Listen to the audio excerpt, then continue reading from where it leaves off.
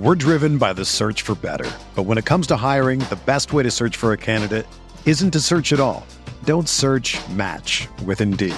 Indeed is your matching and hiring platform with over 350 million global monthly visitors, according to Indeed data, and a matching engine that helps you find quality candidates fast.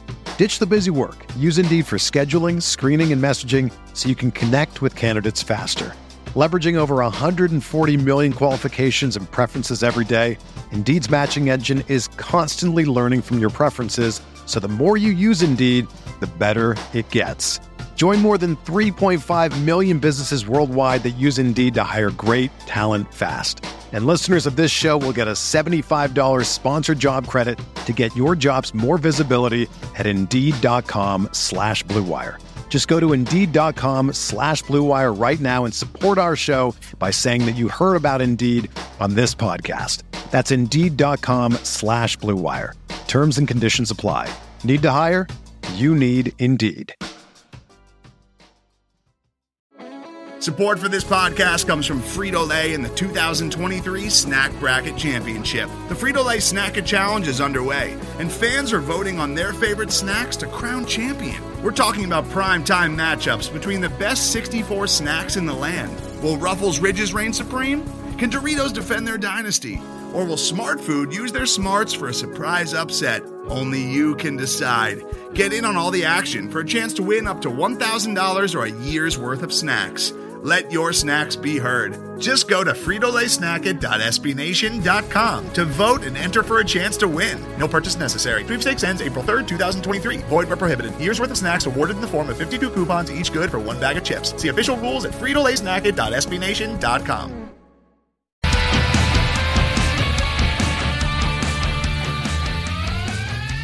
Hello, friends.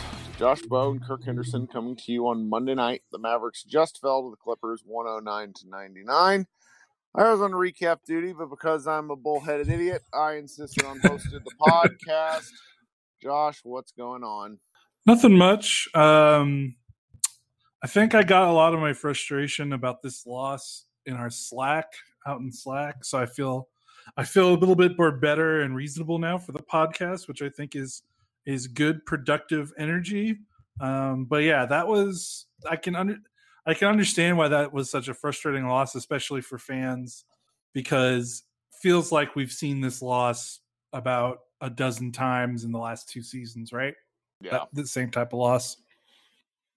Yeah. I mean, I wrote my first bullet point, because I wrote the recap tonight, essentially talked about how the Clippers are quite literally Maverick kryptonite. There's not another team that exposes the weak points in this team quite like the Clippers, which makes their sort of reluctant insistence to playing them in the playoffs last year all the more stupid the further we get away from it and the more like tape we have. Even with Paul George having a terrible shooting night, even with Kawhi Leonard not looking particularly clean down the stretch, they just really bullied the Mavericks. And the Mavericks had some really stellar performances to come to really keep the game close. Tim Hardaway played a great game. Luka played like 75% of Luka's minutes where he was just like on one. Porzingis really looked nice offensively, despite the fact that he will never shoot a free throw. That's not a technical free throw ever again.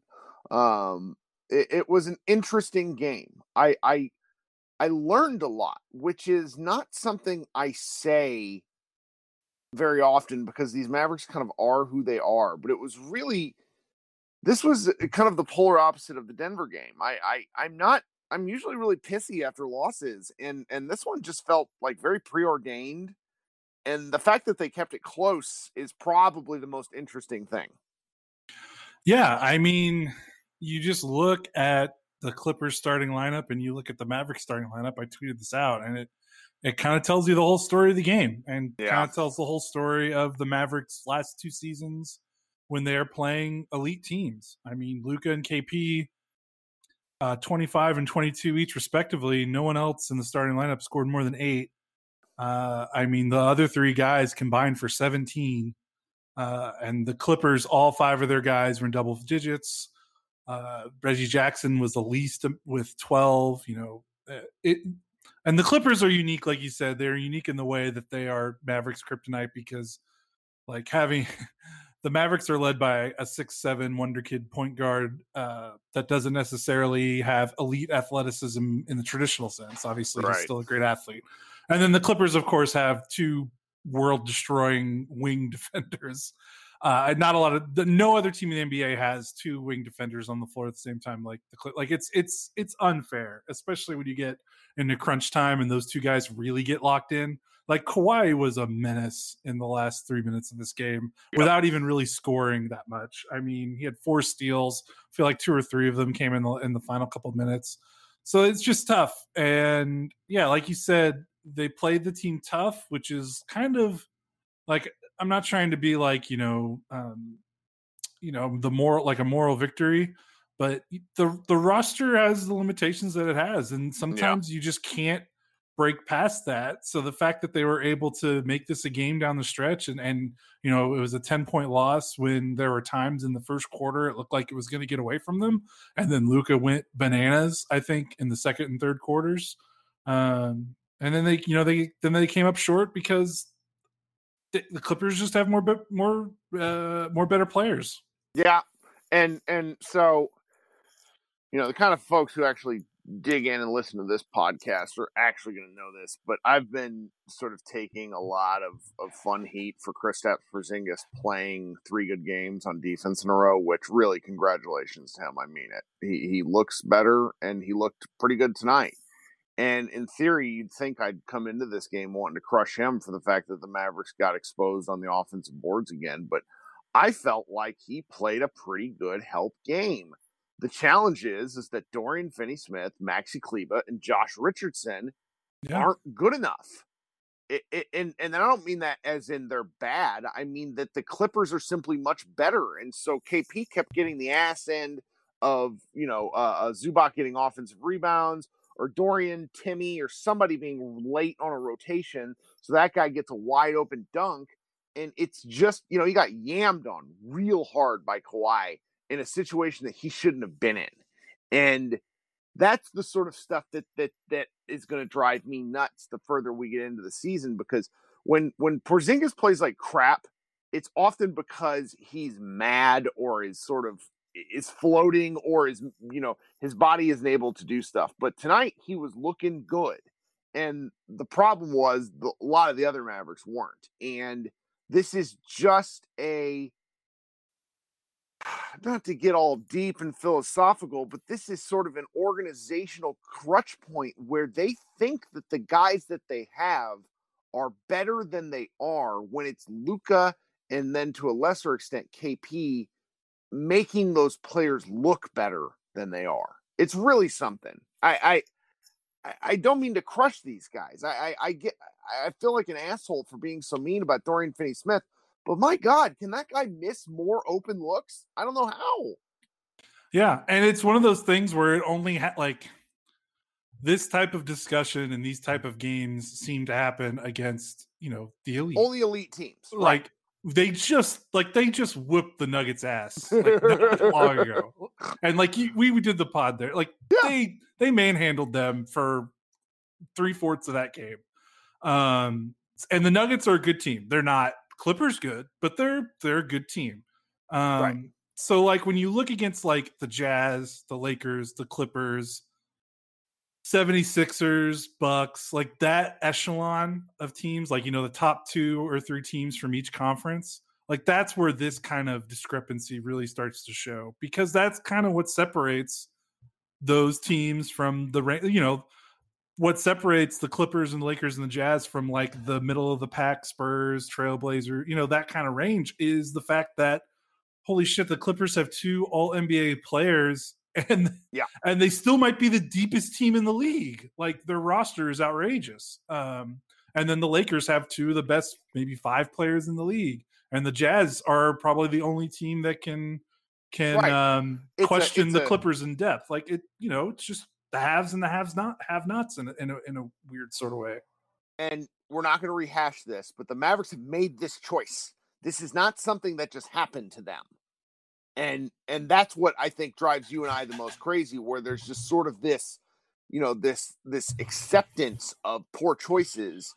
And apparently Mark Stein literally told Tim Yeager, aka House Mavericks, on a locker room the other night that the Mavericks are surprised that they are where they are. They thought they were a top 4 team in the West. That should tell you all you need to know, because they didn't actually do that much to improve. And the things like the offensive rebounding are frustrating, but against the Clippers, at least it came out of a result of the Clippers being the kind of offense that they play, resulting in the offensive rebounds, as opposed to some of the stuff we've seen this year, which is really Dallas just getting out hustled. Yeah, I don't think they got outworked tonight necessarily. Either. Yeah. And that at least gives me, that's why I'm not super pissy. Like it's midnight. The refs were, they called a combined 28 fouls, and there were a combined, 16 free throws. Like, that does not happen in an NBA game. I bet that the Wednesday night game is a slog fest of the highest order as a result, because Luka beat the crap out of a couple of Clippers and it didn't get calls. There was one Kawhi play that I still remember laughing at, and I'm like, how did he not get called there? And it's because he had gotten fouled on the play before, and the refs didn't call it. It was a truly horribly officiated game. I was amused. Yeah, it was. Yeah, that's a weird game. The Mavericks only had 5 free throw attempts. That's crazy. And Kristaps was the only, he was one of them. Dude, if Kristaps if they didn't get called for a technical foul, Luka would have been the only player on the team that shot free throws tonight. And I gotta imagine that would have been some sort of NBA record, right? It matches the Mavs franchise record for fewest free throws in a game per Tim McMahon and ESPN Stats and Info. So that's kind of crazy. And it's not the reason they lost, because the Clippers only shot 11. So it's not like they paraded to the line. The Clippers hit 14 of 32 threes. That's if you're looking for a statistic, that is the first one, followed by the fact that the Mavericks got out rebounded 46 to 33. Yeah. That's tough. Zubac seems to play this team really well. He kills them, man. He killed them in the playoffs. Luka better than any big that I can remember. Maybe Rudy Gobert. Yeah. And that's cheating, because the Mavericks are trying to get Leonard and Paul George off of him, and then they get Zubac on him, and it's like, oh, great, finally. And then he still plays him really well. That's what you said, going back to the Clippers being Mavericks kryptonite. If Zubac is that good guarding Luka near the basket, I don't know. That's tough. And Luka. Luka went on one in the second and the third where he had a couple of sequences where it's just oh my God, this man is a basketball savant. I thought he was going to get 20 assists tonight. He could have. And then in the second half, what happened was Willie Cauley-Stein did some really cool, and by really cool, I mean really hilariously terrible attempts, and then just got bullied and outrun by Zubac, and then he went back to the bench and was never seen from again. Tonight was the Willie Cauley-Stein experience in whole, where there was that give and go from Luka where he ended up almost leading a fast break that I recorded. I got up from my TV and I was like, I'm recording this. This is incredible display of athleticism. And then Zubac beats him down the court twice in the second half. And it's just come on, man. You got to give us something. And that's just the Mavericks are just not talented enough. And one day they're going to figure this out. Yeah. And there was a really interesting sequence in the fourth quarter. Tim Hardaway Jr., he really did have a great game in terms of scoring. I think he, when you look at, obviously Luka and Kristaps did a lot of good things, but there were moments in the second half where that game was done and he kind of bailed them out, which has been that's kind of been his MO lately this season. He, in second halves, he just goes on these runs where you think the Mavericks are going to lose the game by 12, and then all of a sudden it's a 3-point game. You're like, how did that happen? It's Tim Hardaway Jr. made 3 out of 4 shots in 2 minutes. So he had a really good stretch, and then he went to the bench, and Rick put in the starting lineup for the game. I think he took out Hardaway. I don't know who else he took out, but he took out Hardaway, and he put in Maxey and Richardson back in. I think the Clippers scored 5 points in 30 seconds or something. It was outstanding. And then Yeah, go ahead. Points. No, it was 12 points in 90 seconds because I was doing I was like doing the recap for that. Yeah, and then Rick called a timeout, and Hardaway went right back in, and then the game got into one possession territory, which was just kind of funny. And the starter production outside of KP and Luka is bad. Hardaway is basically like a starter. I mean, he played 30 minutes, had 21 points, but man, after that, it is tough, and it was pretty obvious. When Hardaway came back on the floor in the fourth quarter, the Mavericks were just a completely different team, and it makes sense. He's their best shooter. He's their only reliable high volume 3-point shooter. Maxey is having a great season. Dorian has been up and down, but we could talk about that later. But like Dorian is going to take no more than 5 in a game. Maxey's only going to take 3 or 4. Really, it's Kristaps and Hardaway that are the guys that are going to be taking like all of your threes, sure. Enough for the defense to get scared. So like it just makes a difference when him and KP are on the floor together, Hardaway and Porzingis with Luka, because it just makes the Mavericks that much harder to guard. Because this starting lineup has actually been performing pretty well up until this game. But yeah, when you play a team like the Clippers that has Kawhi and Paul George, it just goes to show you can whoop a team like Denver but they're just a team like the Clippers. They're in another level, and the Mavericks just aren't there yet. Yeah, and I need to sort of, if you look at the quarter by quarter recap, the Mavs only won one quarter and then somehow lost the game by 10. Their rough start was once again a culprit. Wasn't great. It wasn't terrible, but it was also just like, ugh. Like, it looked a little similar to the Denver start, 10-0 start, that's a little concerning. And yeah. I wonder if these two back-to-back poor starts, let's see what the trend is as they play the Clippers again and then the Blazers twice. I wonder if Rick gets a little trigger happy with the lineup, and I wonder if he considers Well, he's got to do something. Change. Because he's trying to steal minutes. Like, you played Trey Burke again, who... And this is why you can't look at single game plus minus. Trey Burke finished +7 in 7 minutes. Also only had 1 missed shot and 1 turnover. And I screamed at my TV 4 different times when that man did things. He was awful. He has whatever magic he used was only based in Orlando. He is not good any other time. He's either playing Orlando or playing in Orlando, and he is bad. But that's just one example. Like Carlisle's playing. I mean, the minutes totals tonight suck.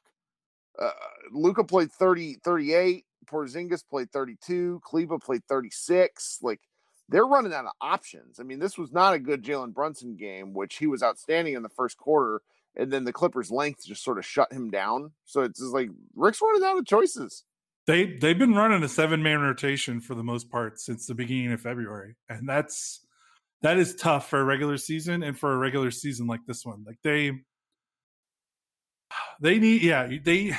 just need another body. Like, they can't play Wes Iwundu. They're not going to play the rookies. Boban is basically unplayable outside of very rare circumstances. And then, James Johnson's been out for personal reasons, but even if he was here, if he was active, he would have played, maybe 10 minutes. But yeah, they're it's a 7-man rotation for the most part, and that's tough. These guys are playing a lot of minutes. And what's surprising is Finney Smith actually only played 27. He's a guy that normally gets into the 30. He was averaging 33 minutes a game in the month of February. He was averaging 32 in the month of March. So the fact that he played 27, I'm looking at his game log. That is the least amount of minutes he's played since February 4th, where he played 27 minutes. And then January 29th, where he played 23 in the second game against the Jazz when he came back from COVID, basically. So he's a big minute guy. So he didn't play as much tonight, which I thought was telling because they closed the game with Hardaway. That was interesting. And had Luka been able to connect on a couple more shots, because I actually thought some of the looks he got were not bad, but he was out of gas. He was not good at the rim tonight. He was not good at the rim, as good as he should be. He's probably real. You could tell he was he was mad in this game, and I think he wasn't necessarily. Like, sometimes we see him; he's mad. He's mad when teammates kind of fart and fall down or miss a shot. And I think he was more mad at himself tonight. 7 turnovers and all the missed shots at the rim. The post-game quotes allude to that, and then after the game, you got resident, Clippers resident jackass Marcus Morris saying, "Everybody can talk all the shit they want, but come playoff time, we'll be ready." And it's like, ready for what, you fucking clown show? To lose in the second round again? My God. Like, this is the stuff that fuels Luka. It's fantastic. Yeah. I don't know. We're going to play another good game. I like playing the Clippers is fun. I'll tell you that much. It's a good measuring stick.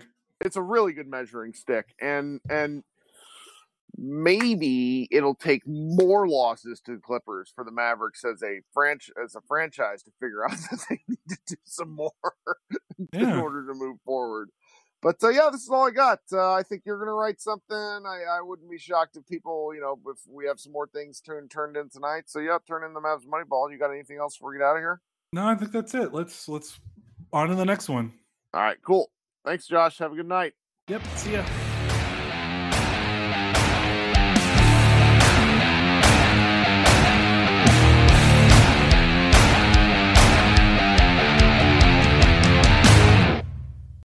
Today's episode is brought to you by Cars.com. With over 2 million vehicles and 50,000 more added every day, Cars.com will match you with the perfect car for you, your budget, your life, your style. And if you're ready to say goodbye to your current car, Cars.com will get you an instant offer to cash it in. Just start by entering your license plate and get matched with a local dealer who will write you the check. So whether you're looking to buy or sell, just go to Cars.com. It's magical. Everyone is talking about magnesium. It's all you hear about. But why? What do we know about magnesium? Well, magnesium is the #1 mineral that 75% of Americans are deficient in.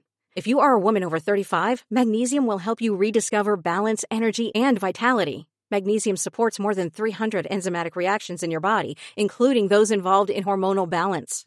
From functional medicine doctors to mental well-being and female hormone experts, we all know that magnesium is the one mineral to improve all aspects of well-being and health. But which one? Magnesium Breakthrough from Bioptimizers, the trusted choice recommended by leading experts with 7 best-absorbed forms of magnesium to ensure your body receives the support it needs for overall well-being. Go to bioptimizers.com/balance today and use code BALANCE10 for 10% off. Support your journey to wellness at bioptimizers.com/balance. Magnesium Breakthrough from Bioptimizers, your foundation to optimal health and vitality.